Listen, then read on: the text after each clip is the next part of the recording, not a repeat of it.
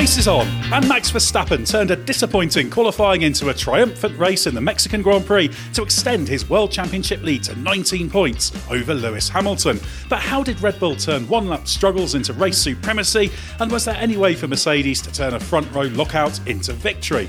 I'm Ed Straw, and joining me to answer those questions and many more are Scott Mitchell and Mark Hughes. Well, Scott, you're joining me in my hotel room in Mexico. You've been giving my podcast recording setup a little bit of stick.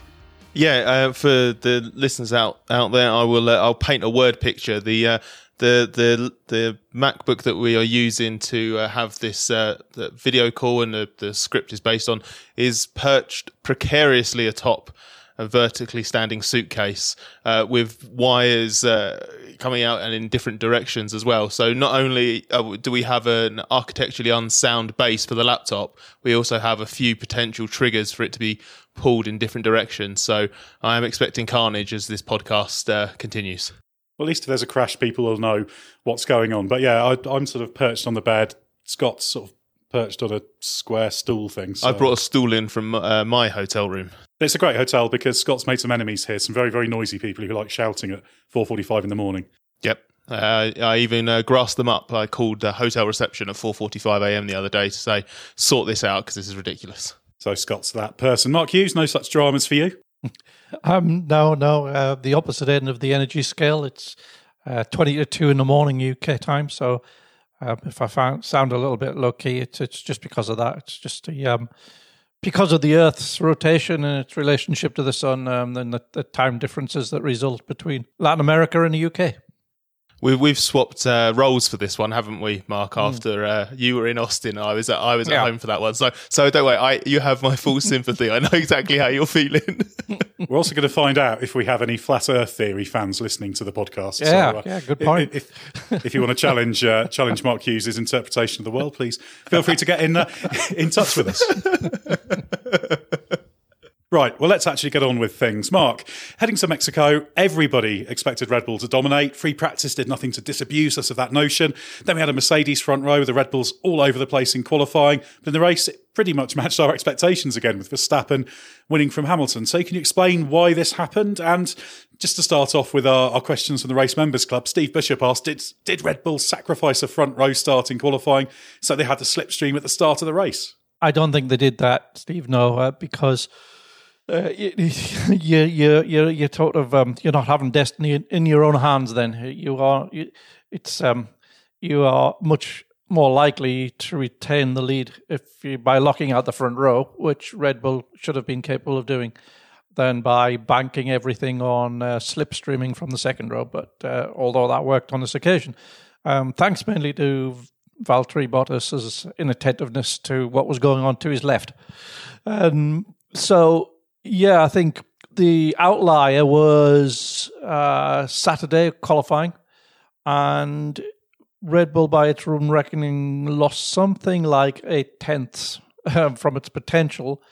And I wonder if this was to do with them being distracted by those rear wing problems we're having, and perhaps not enough thought being given to how the increase in the track temperature, because it really ramped up into Saturday afternoon, impacted upon the outlap preparation and what needed to be done with pressures, etc., on that, going into that vital preparation lap, because basically they lost control of the rear tyre temps and they were nowhere near the balanced thing that they had been throughout Friday and into Saturday morning, and even in Q1 before the temperatures really came up.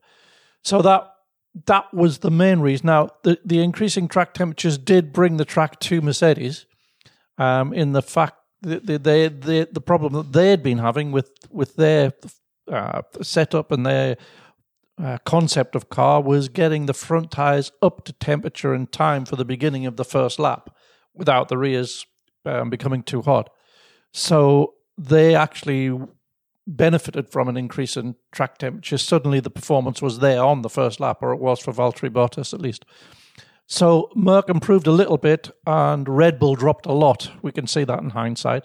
And then in Sunday, with the lessons learned and a better understanding of what had gone on, we reverted to form, and they were able to demonstrate that because Max won the start from getting a lovely slipstream from the two Mercs, and then just flicking left and being on the perfect racing line, and just standing late on the brakes, and just going off and into the distance and totally dominating the race. And from there, Lewis was just in a rearguard action against the other Red Bull, and once Bottas was spun out at the first corner as well. It was a 2 against 1. So, yeah, there was very little tension in the outcome of the race.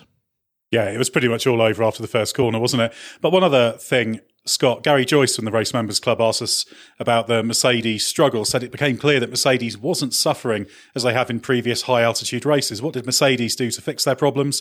And does this mean we can throw out the form book for Brazil? Well, I wouldn't say they weren't suffering at all. There's on the power unit side, it's clear that the deficit there wasn't as severe as it was before. But I think other characteristics like the amount of aerodynamic load that the two cars produces in these conditions was still a factor. But on the engine side, I couldn't say specifically what Mercedes have done. But I asked Toto Wolff about this on Saturday after qualifying, because there'd been a couple of hints earlier in the weekend that the Mercedes engine teams weren't expecting to have the usual issue relative to the other power unit manufacturers this weekend. And Toto said that they have worked to make the engine work better at higher altitude. He says that they've optimized it. I don't know exactly what they've done, but it seems that the limitation they had before, which the power units are so complicated, but I think it's fair to say that the primary issue was with the turbocharger and making not quite having the same room that the other power units like the Honda did to work the turbo harder and compromise for the reduced air density at high altitude. For whatever reason, not entirely sure how they've done it, but they seem to be able to make it work better. So they're definitely encouraged, much more encouraged about it, and they do think that will help in Brazil as well. So I still don't think I wouldn't say 100% of the issues that they've had in the past are just completely gone now, but it certainly seems much more competitive. It just didn't have an answer for the Red Bull this weekend. And we should remember as well, Interlagos is at a bit of altitude, but it's not anywhere near Mexico City. Mexico City is 2,200 and something. Interlagos, from memory, is 800-ish metres, I think, above sea level. So still a factor, but not to the same degree. And Mark, although the race was relatively simple, obviously there was a little bit of interest in terms of the pit stop timings of Lewis Hamilton and Sergio Perez as they battled for second. So Matt Wyatt says, if Red Bull had reacted immediately, could Red Bull have secured Perez track position by bringing him a lap after Hamilton's pit stop? It feels touch and go to me, especially as they wouldn't have known how much time Lewis would lose behind Leclerc until it was happening. I think it was an 11-lap gap between Hamilton and Perez's pit stop in the end. Yeah, it's just two different ways of going about the same thing. But yes, you're right. It may have been possible in the moment because you didn't know that Leclerc was about to pit on the next lap. And had he not done so, yes, it might have been possible to take advantage of that. But it was the way they did it was just give them a big tyre advantage in the last stint. So, yeah, I think they preferred probably the more secure way of doing it, although it still wasn't enough. It didn't allow them to overtake, as you saw. Yes, that would have been also a feasible way of going about it.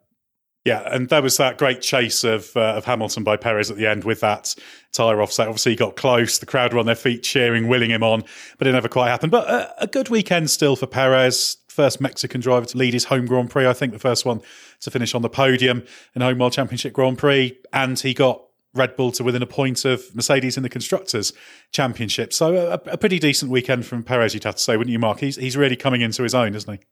Yeah, and he was saying at one point in the weekend, he's a little bit annoyed with himself at how long it took him to work out how to drive this style of car, and he feels he's now a much more complete and better driver than he was 12 months ago. And it's clear it is an unusual car. It's a very it's an extreme interpretation of the high rake, and that's been developed in that way, more or less in conjunction with how good Verstappen is in that, in living with the instability that can come, the rear instability that can come with that concept of car, and that makes it very, very difficult for a driver that's not at a Verstappen level.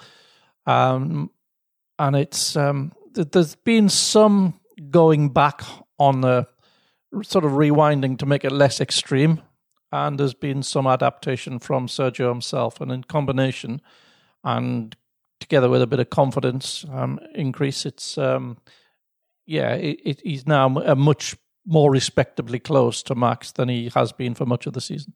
Yeah, 3 consecutive podiums for him.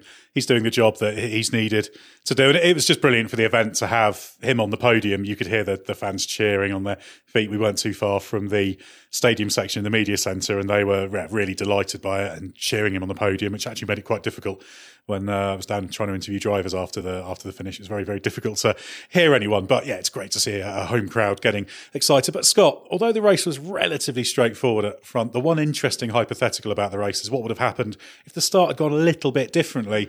Did Mercedes make it too easy for Verstappen? Danny Elliott from the Race Members Club refers to Wolff saying Bottas could have done more and suggests that Bottas seemed more interested in where Hamilton was to his right and left a Verstappen-sized gap on the left. So do you agree that Bottas could have done more to protect a 1-2 at the beginning of the race? I think Bottas could have done a little bit more. I think the thing where he got caught out was there's a moment at the start where Verstappen's properly tucked up in his slipstream, and it's almost like Bottas almost moves to the middle, moves over a bit more to the right, as if he thinks that's going to cut Verstappen off. Maybe he thinks, I think he just misjudged Verstappen's exact position and what he was doing, because basically just as Bottas is doing that, Verstappen either at the same time or instantly in reaction to where the Mercedes is moving, jinks left, because Bottas has opened up a car width on the left-hand side.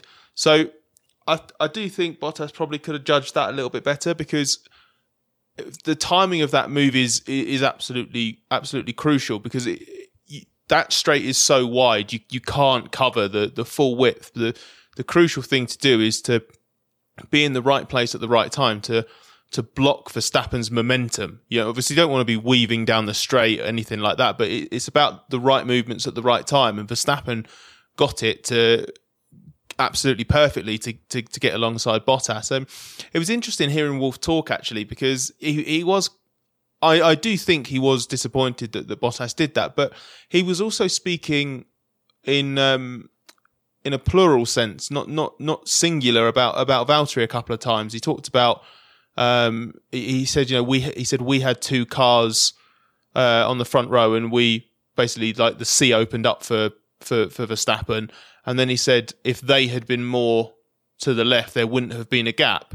And obviously you can interpret the they there to mean Bottas and Verstappen, but equally it also could just be Hamilton and Bottas, because obviously Hamilton was right on the inside. So it was actually a bit difficult to work out whether Wolff felt that both of them should have been a little bit further to the left, and then they could have managed it slightly better that way. I guess the argument Bottas would make is that Lewis was so far over to the right-hand side, Bottas had to move over to the middle a little bit to stop a car width being opened up between them in the middle. And then because he moved over, that opened up the gap on the left. Whichever way you want to try and apportion blame there, the point is that they didn't manage it perfectly, and that's what allowed Verstappen to slip past and then absolutely nail the braking into the first corner. Obviously, Bottas was very, very cautious in the middle, and Hamilton was understandably cautious on the dirty side of the track. So, yeah, Verstappen took full advantage, and once he got ahead, it was, I think the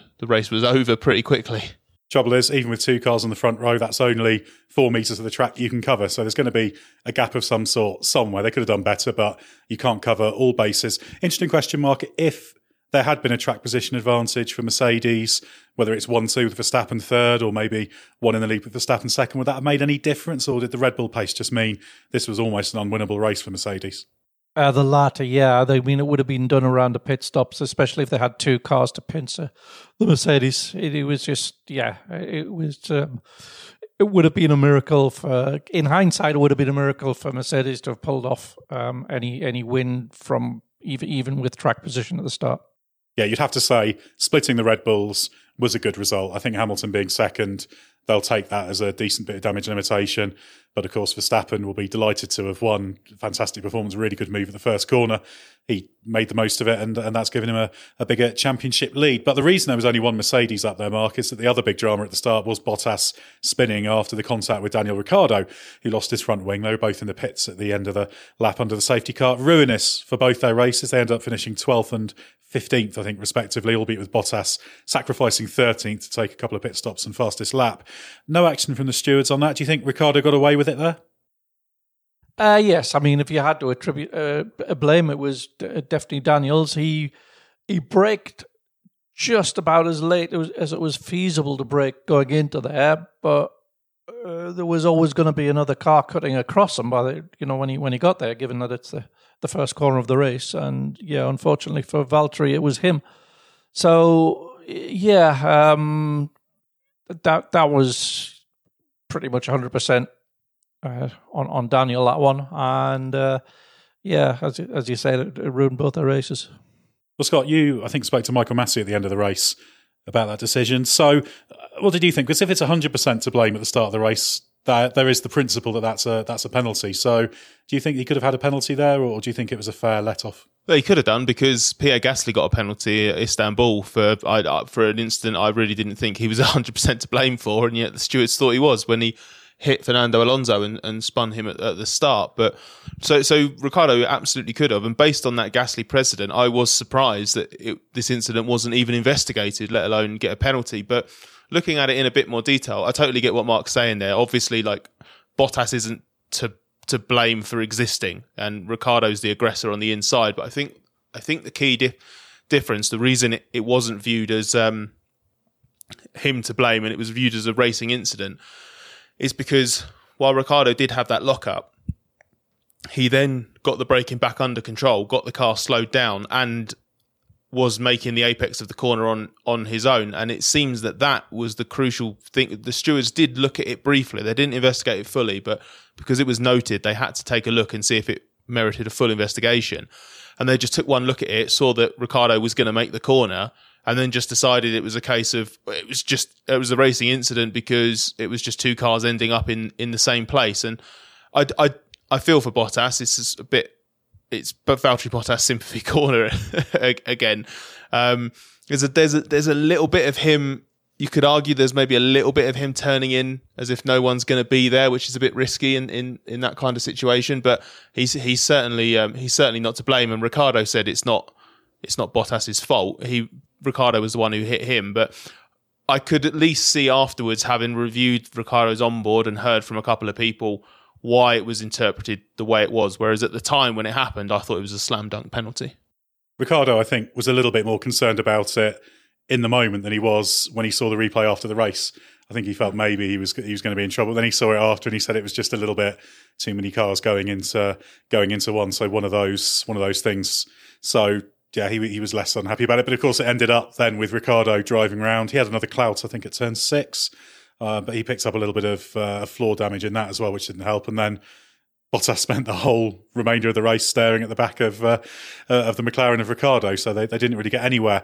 But we've got a question, Mark, from Mike Meredith from the Race Members Club, who says, does the fact that Bottas came into the pits twice to take fastest lap away from Max, and of course the extra point, show that this point for fastest lap isn't rewarding competitive advantage and should be scrapped? Before you answer, I'll have to say Gary Anderson was very unhappy about this. If you follow Gary on Twitter, you'll see he was, with some justification, unhappy with a driver being able to do that.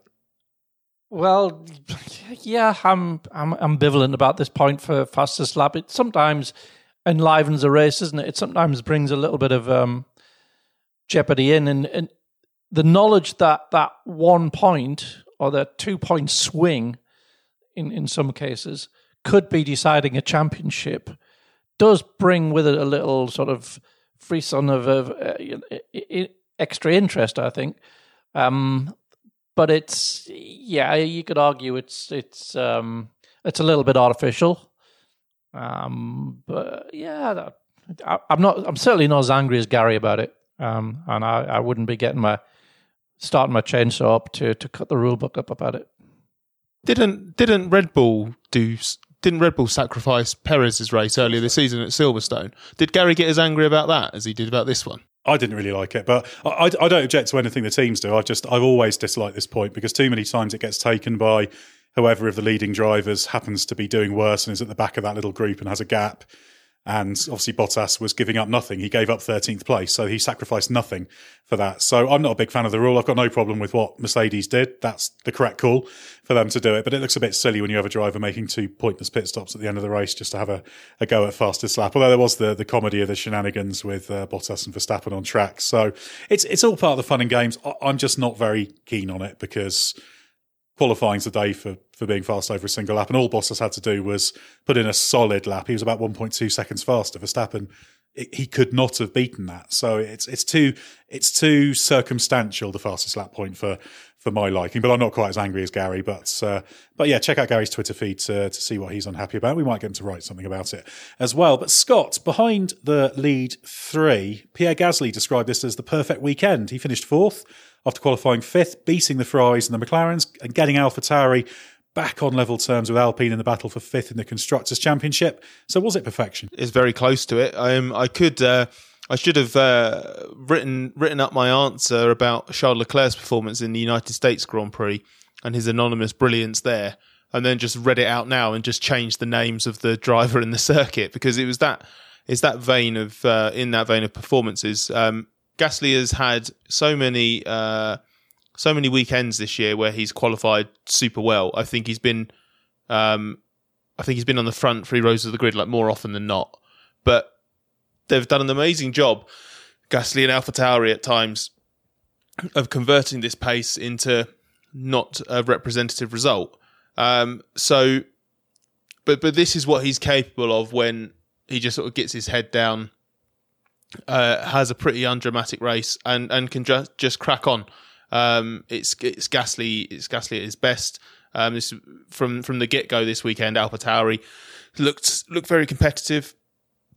So I think the main thing is you pointed out they've closed that gap to Alpine in the championship. It was about time they finally converted some of their pace advantage into a big swing. So I think from that point of view, this has to go down as an extremely good weekend, even though Yuki Tsunoda wasn't in the picture because obviously he had a grid penalty for an engine change, even though he was super fast, and then got eliminated in the sort of secondary incident at turn 1 where there was the kerfuffle behind the spinning Bottas, and then as the cars scattered across in avoidance, Tsunoda and Mick Schumacher ended up being wiped out by hitting either side of Esteban Ocon's Alpine.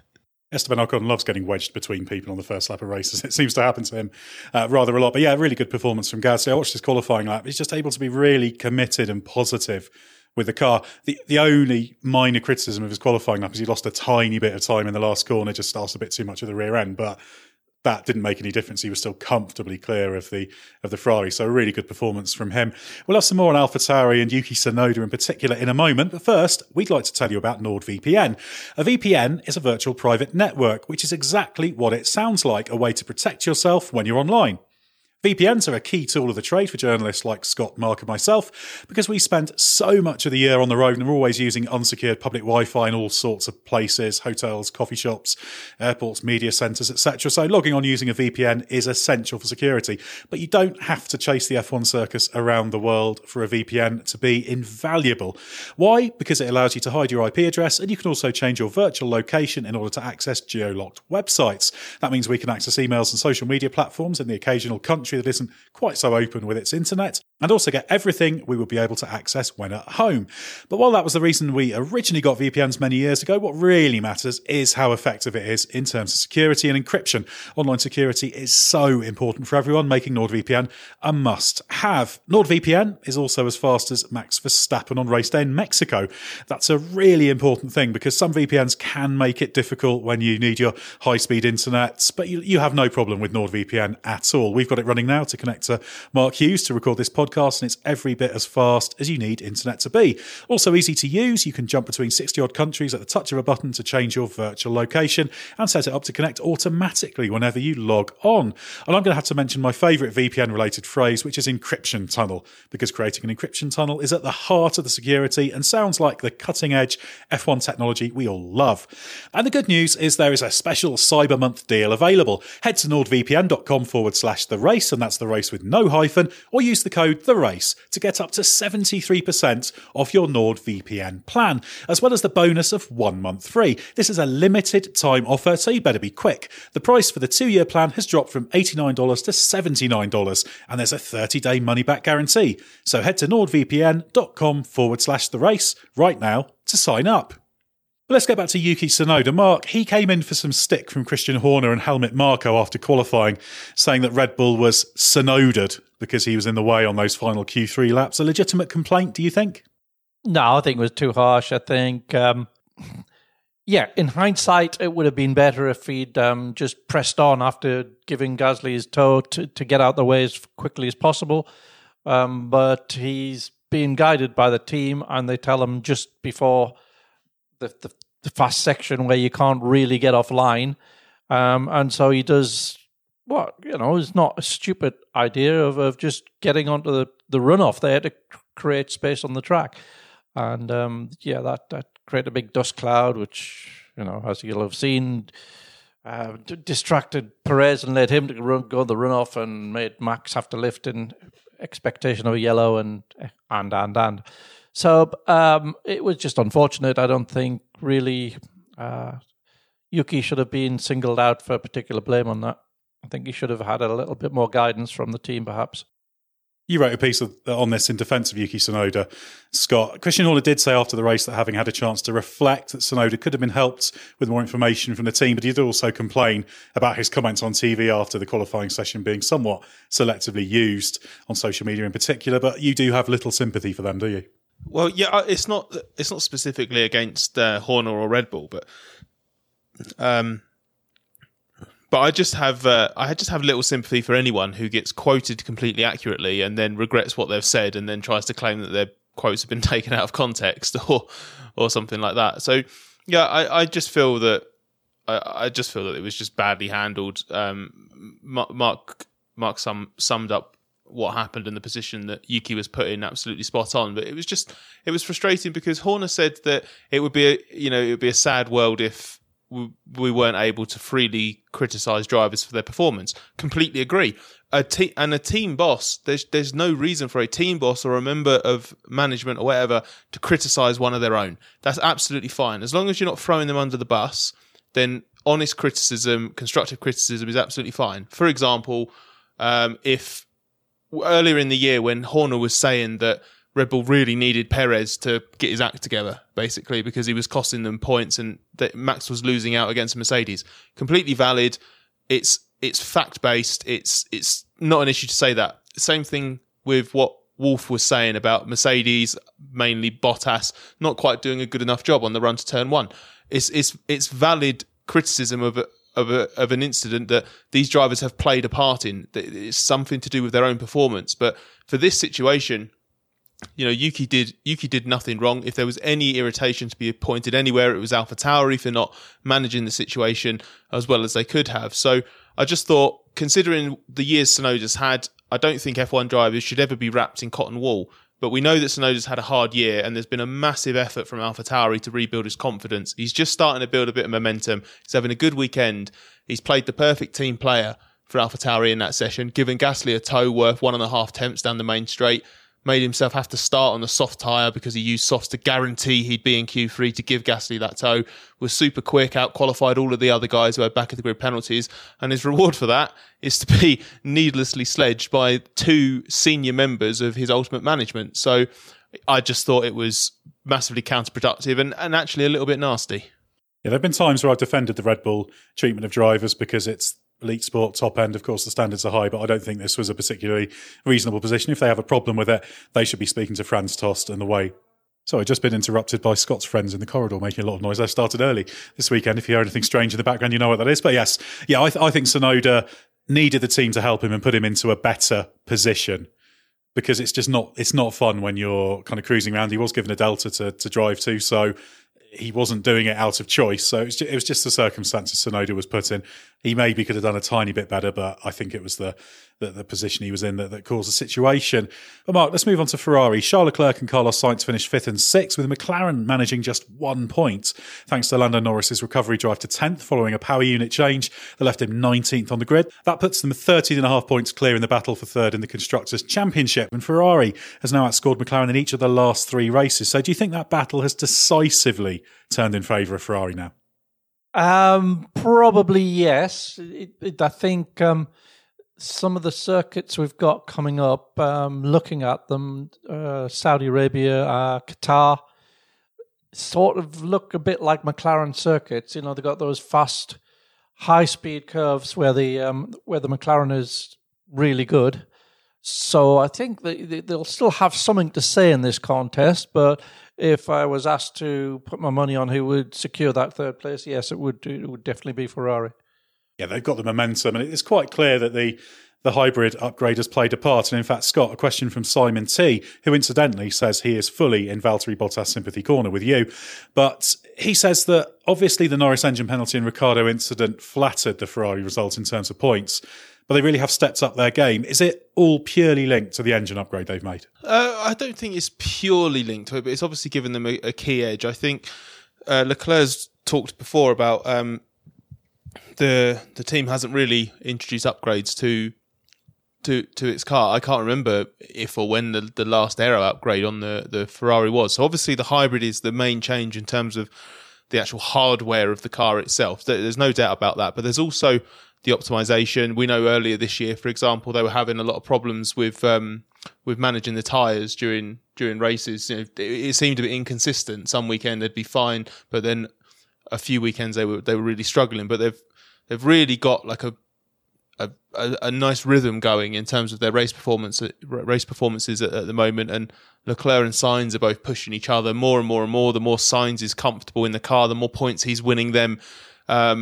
And the more he's helping Leclerc race his game. So I just think that as this year's gone on, I think that whole package has just got better and better. And the power unit change, the upgrade on the hybrid system, has obviously then given the package a little bit more potential. And the whole organisation is doing a really good job of maximising that potential. So I just think they're getting better and better. Let's move on to Aston Martin, Mark. A mixed bag for them. Sebastian Vettel did a good job to finish 7th from 9th on the grid. His 2nd points finish on the bounce, but Lance Stroll crashed at the final corner in a qualifying session where the best starting position he could possibly have earned was 17th, given his power unit changes. Given the pace of that car, a strong weekend from Vettel, though. Yeah, probably about par, I would have said. He probably got what was there available from that car. I wouldn't say he transcended it. To transcend it, you would have been nudging it into Q3 rather than just missing Q3. Well, I think that was about right, and he did a clean race, a good professional, solid performance. As for Stroll bidding it on before he even completed a lap, when there was not really need to be doing anything at all other than going round to register the fact that you were there, that seemed a bit unnecessary.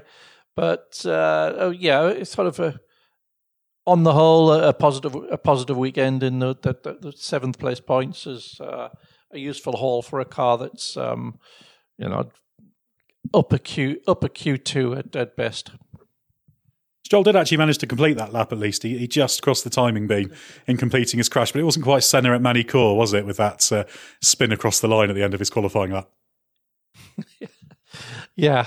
It was. I was surprised actually by the apparent violence of the impact, because it looked a relatively slow as it was happening. As he lost control, you could see he was going to hit the barriers, but it didn't look like it was going to be that big a blow. But it was actually quite a hefty one when it hit, wasn't it?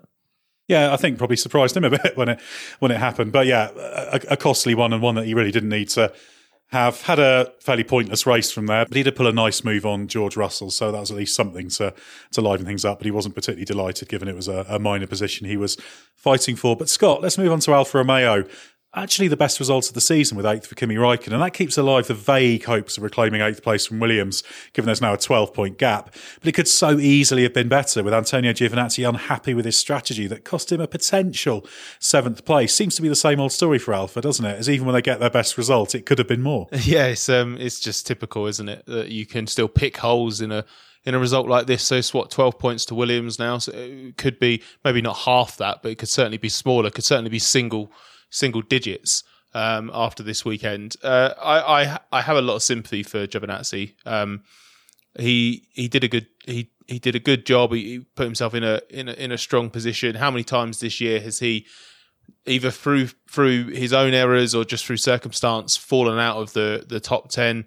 Early on, looked like he was setting himself up for a decent result, and then the team just makes what turns out to be a howler of a strategic decision. And Giovinazzi had a complete sense of humour failure about it. He wasn't in the mood to entertain it, play the team game at the end of it. He sarcastically congratulated the team on the slow down lap for the strategy. And honestly, he's just, the way he spoke and just the way he clearly was, he looks like a driver who knows his days in that team are numbered. Yeah, Antonio is very much a company man after races. He's had plenty of opportunity over the years to complain about bad strategies or mistakes that weren't of his own. But this time he actually did complain about it. I asked Chevy Pujolar about it after the race, and he just said that they didn't for a moment think that they were going to get held up by a Mercedes, because they pitted Giovinazzi. He was 6th under the safety car, slipped to 7th at the restart, in 7th place, holding it fine ahead of Vettel. But they brought him in, presumably to defend against undercuts and maybe even have a little bit of a dash at jumping one of the Ferraris, but it's quite early. And then he just ended up stuck behind Bottas, who was himself stuck behind Ricciardo. And of course, Ricciardo in a fractionally damaged car that probably wasn't at its absolute best. So yeah, it looked like a little bit of a risky move at the time. So yeah, unfortunate for them. But Kimi Räikkönen, one of his stronger weekends of the year. I did ask him if he felt this was his best all-round weekend, because it was his best qualifying performance. He started 10th, but he was 12th fastest. He felt he'd had a few good ones. Russia, he pointed out, but I think this was up there, and good to see Räikkönen having a good result in one of his last Grand Prix. Mark, Alpine had another poor weekend. Esteban Ocon had a back of the grid penalty. He then outpaced Alonso in Q1 to ensure the Spaniard was eliminated. Alonso managed a pretty good race, 9th place ahead of Norris, but where's that Alpine pace gone recently? They don't seem to know. So, yeah, I don't. So there's an inconsistency with the car. It's just Alonso almost set a very quick lap, but lost a whole chunk of time, which suggests some either aero consistency or lack of full understanding of the tyres, but there's something just not being understood there, because its form is so erratic and has been throughout the season. And this is just sort of following a similar pattern to last year, really. It's a little bit concerning, I would say, if I was, in the place of Fernando or Esteban looking to the future. Yeah, it was a strange one. Alonso, actually, on his first Q1 lap, he was, I think, 6/10 faster by the time he got to turn 7, which is the point the red flag came out on that first Q1 lap, than he was on his real lap. And he was all over the place in the sweepers in the middle of the lap on his later lap, so whether the tyres weren't there. But yeah, clearly some understanding missing. And of course, they're now level with AlphaTauri in that battle for 5th in the Constructors. They kind of vaulted ahead of them with that miracle Hungary weekend. But now, yeah, the pendulum swinging more in favour of AlphaTauri. But Scott's at the back, we had George Russell 16th ahead of Williams teammate Nicholas Latifi, and then Haas driver Nikita Mazepin. For Williams, it was a difficult day as they had to do loads of management of temperatures.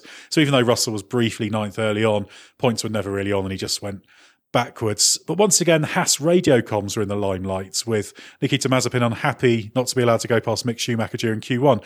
What do you make of the way that team is working? I just think it speaks to the awkwardness and the tension that it just exists within that team at the moment, that Mazepin just would go as far as declaring that there are different rules for the other side of the garage. He's suggesting that there's favouritism for Mick, which isn't the case at all. It was just simple team policy that Mazepin wanted to try to exploit. I think it goes back to Zandvoort. I think it goes back to when there was a disagreement there about they have the running order that they go out on track in for track position every weekend. But at Zandvoort, I think it was Mazepin was on track first, but Schumacher wanted to do a faster outlap to prep the tyres. So Mick asked if he could overtake. The team allowed him to, and Mazepin thought that was breaking team protocol, tried to overtake him again. So it was this whole thing at Zandvoort, but it got resolved with a pretty simple explanation. So here, Mazepin thought that he needed to, he wanted to hurry up basically with his outlap. He felt that Schumacher was holding him up, so he asked to overtake him. He was told no, and then I think he replied, "Are you joking?" And quick as a flash, probably your favourite radio message of the season, I think, Ed.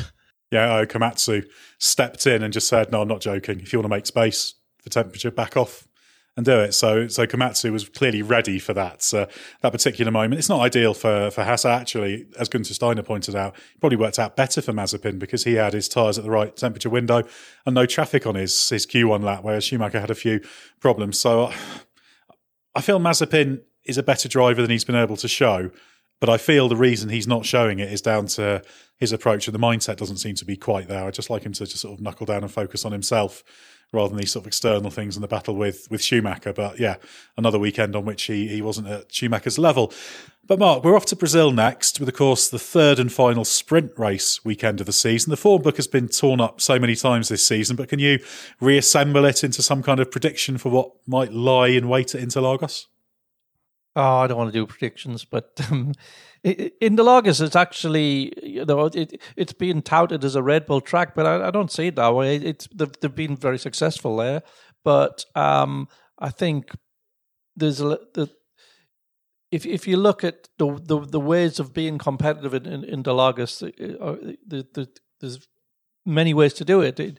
You've got two sectors which reward one thing, and another sector which is about the same length as the other two combined, which rewards another in terms of downforce and drag. So you can be quick with all sorts of different wing setups. You can do a very similar lap time.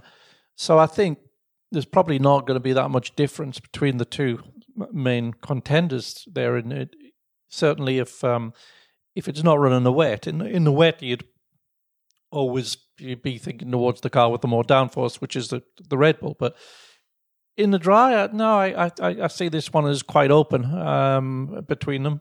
So I think it's going to be close. I think it really, Mercedes is on the back foot in terms of the points championship, but I don't think it has anything to fear from any of the tracks coming up now. So yeah, I'm looking forward to it. Yeah, Interlagos is always a great place to go. I'm a little bit suspicious about weather forecasts this far out, but it does sound like it's going to be relatively cool there, so that presumably brings the threat of rain. And it's just a circuit where things happen, isn't it? You can overtake there. As you say, there's a good compromise between the different parts of the track in terms of pace. So it feels like a weekend where probably whoever does the better job will be ahead, whereas you almost feel like this weekend in Mexico, no matter how good a job Mercedes did, if Red Bull did a decent job at the same level, they'd be ahead. But I think it's going to be a really interesting one. But Scott, momentum in the championship is going Red Bull's way, isn't it? Not if you ask Max Verstappen, because he says he doesn't believe in momentum. But I think it is. I think we're now in a position where Verstappen has taken control of the Drivers' Championship. He could come away from Brazil with more than a race win in hand over Hamilton, which I think would all but settle the Drivers' Championship in his favour. And obviously now Red Bull has clawed back a pretty big gap that Mercedes had in the Constructors' Championship. So all to play for. We go to a cool place, cool track that has a history of making the unpredictable happen. So I am also very much looking forward to it. I think it's going to be great. Yeah, as we've seen this year, so many times it's been going one way, then it goes the other, then it goes the other, then it goes the other, and it looks like someone's going to run away with it, and they don't. So let's just hope that continues, because as I've been saying all season, all I want is for it to go down to the last lap of the last race in Abu Dhabi. So let's hope it does. Well, thanks to Scott and Mark for your insight. Head to therace.com for Mark's race analysis, my driver ratings, and all the post-race analysis, including Scott's look at the Tsunoda situation. And make sure you check out our YouTube channel as well. And also there's our sister podcasts, including the Race MotoGP podcast and the Race IndyCar podcast. We're now going to hotfoot it south to Sao Paulo, to one of our favourite circuits on the calendar, Interlagos. We'll be back soon with everything you need to know from the Brazilian Grand Prix.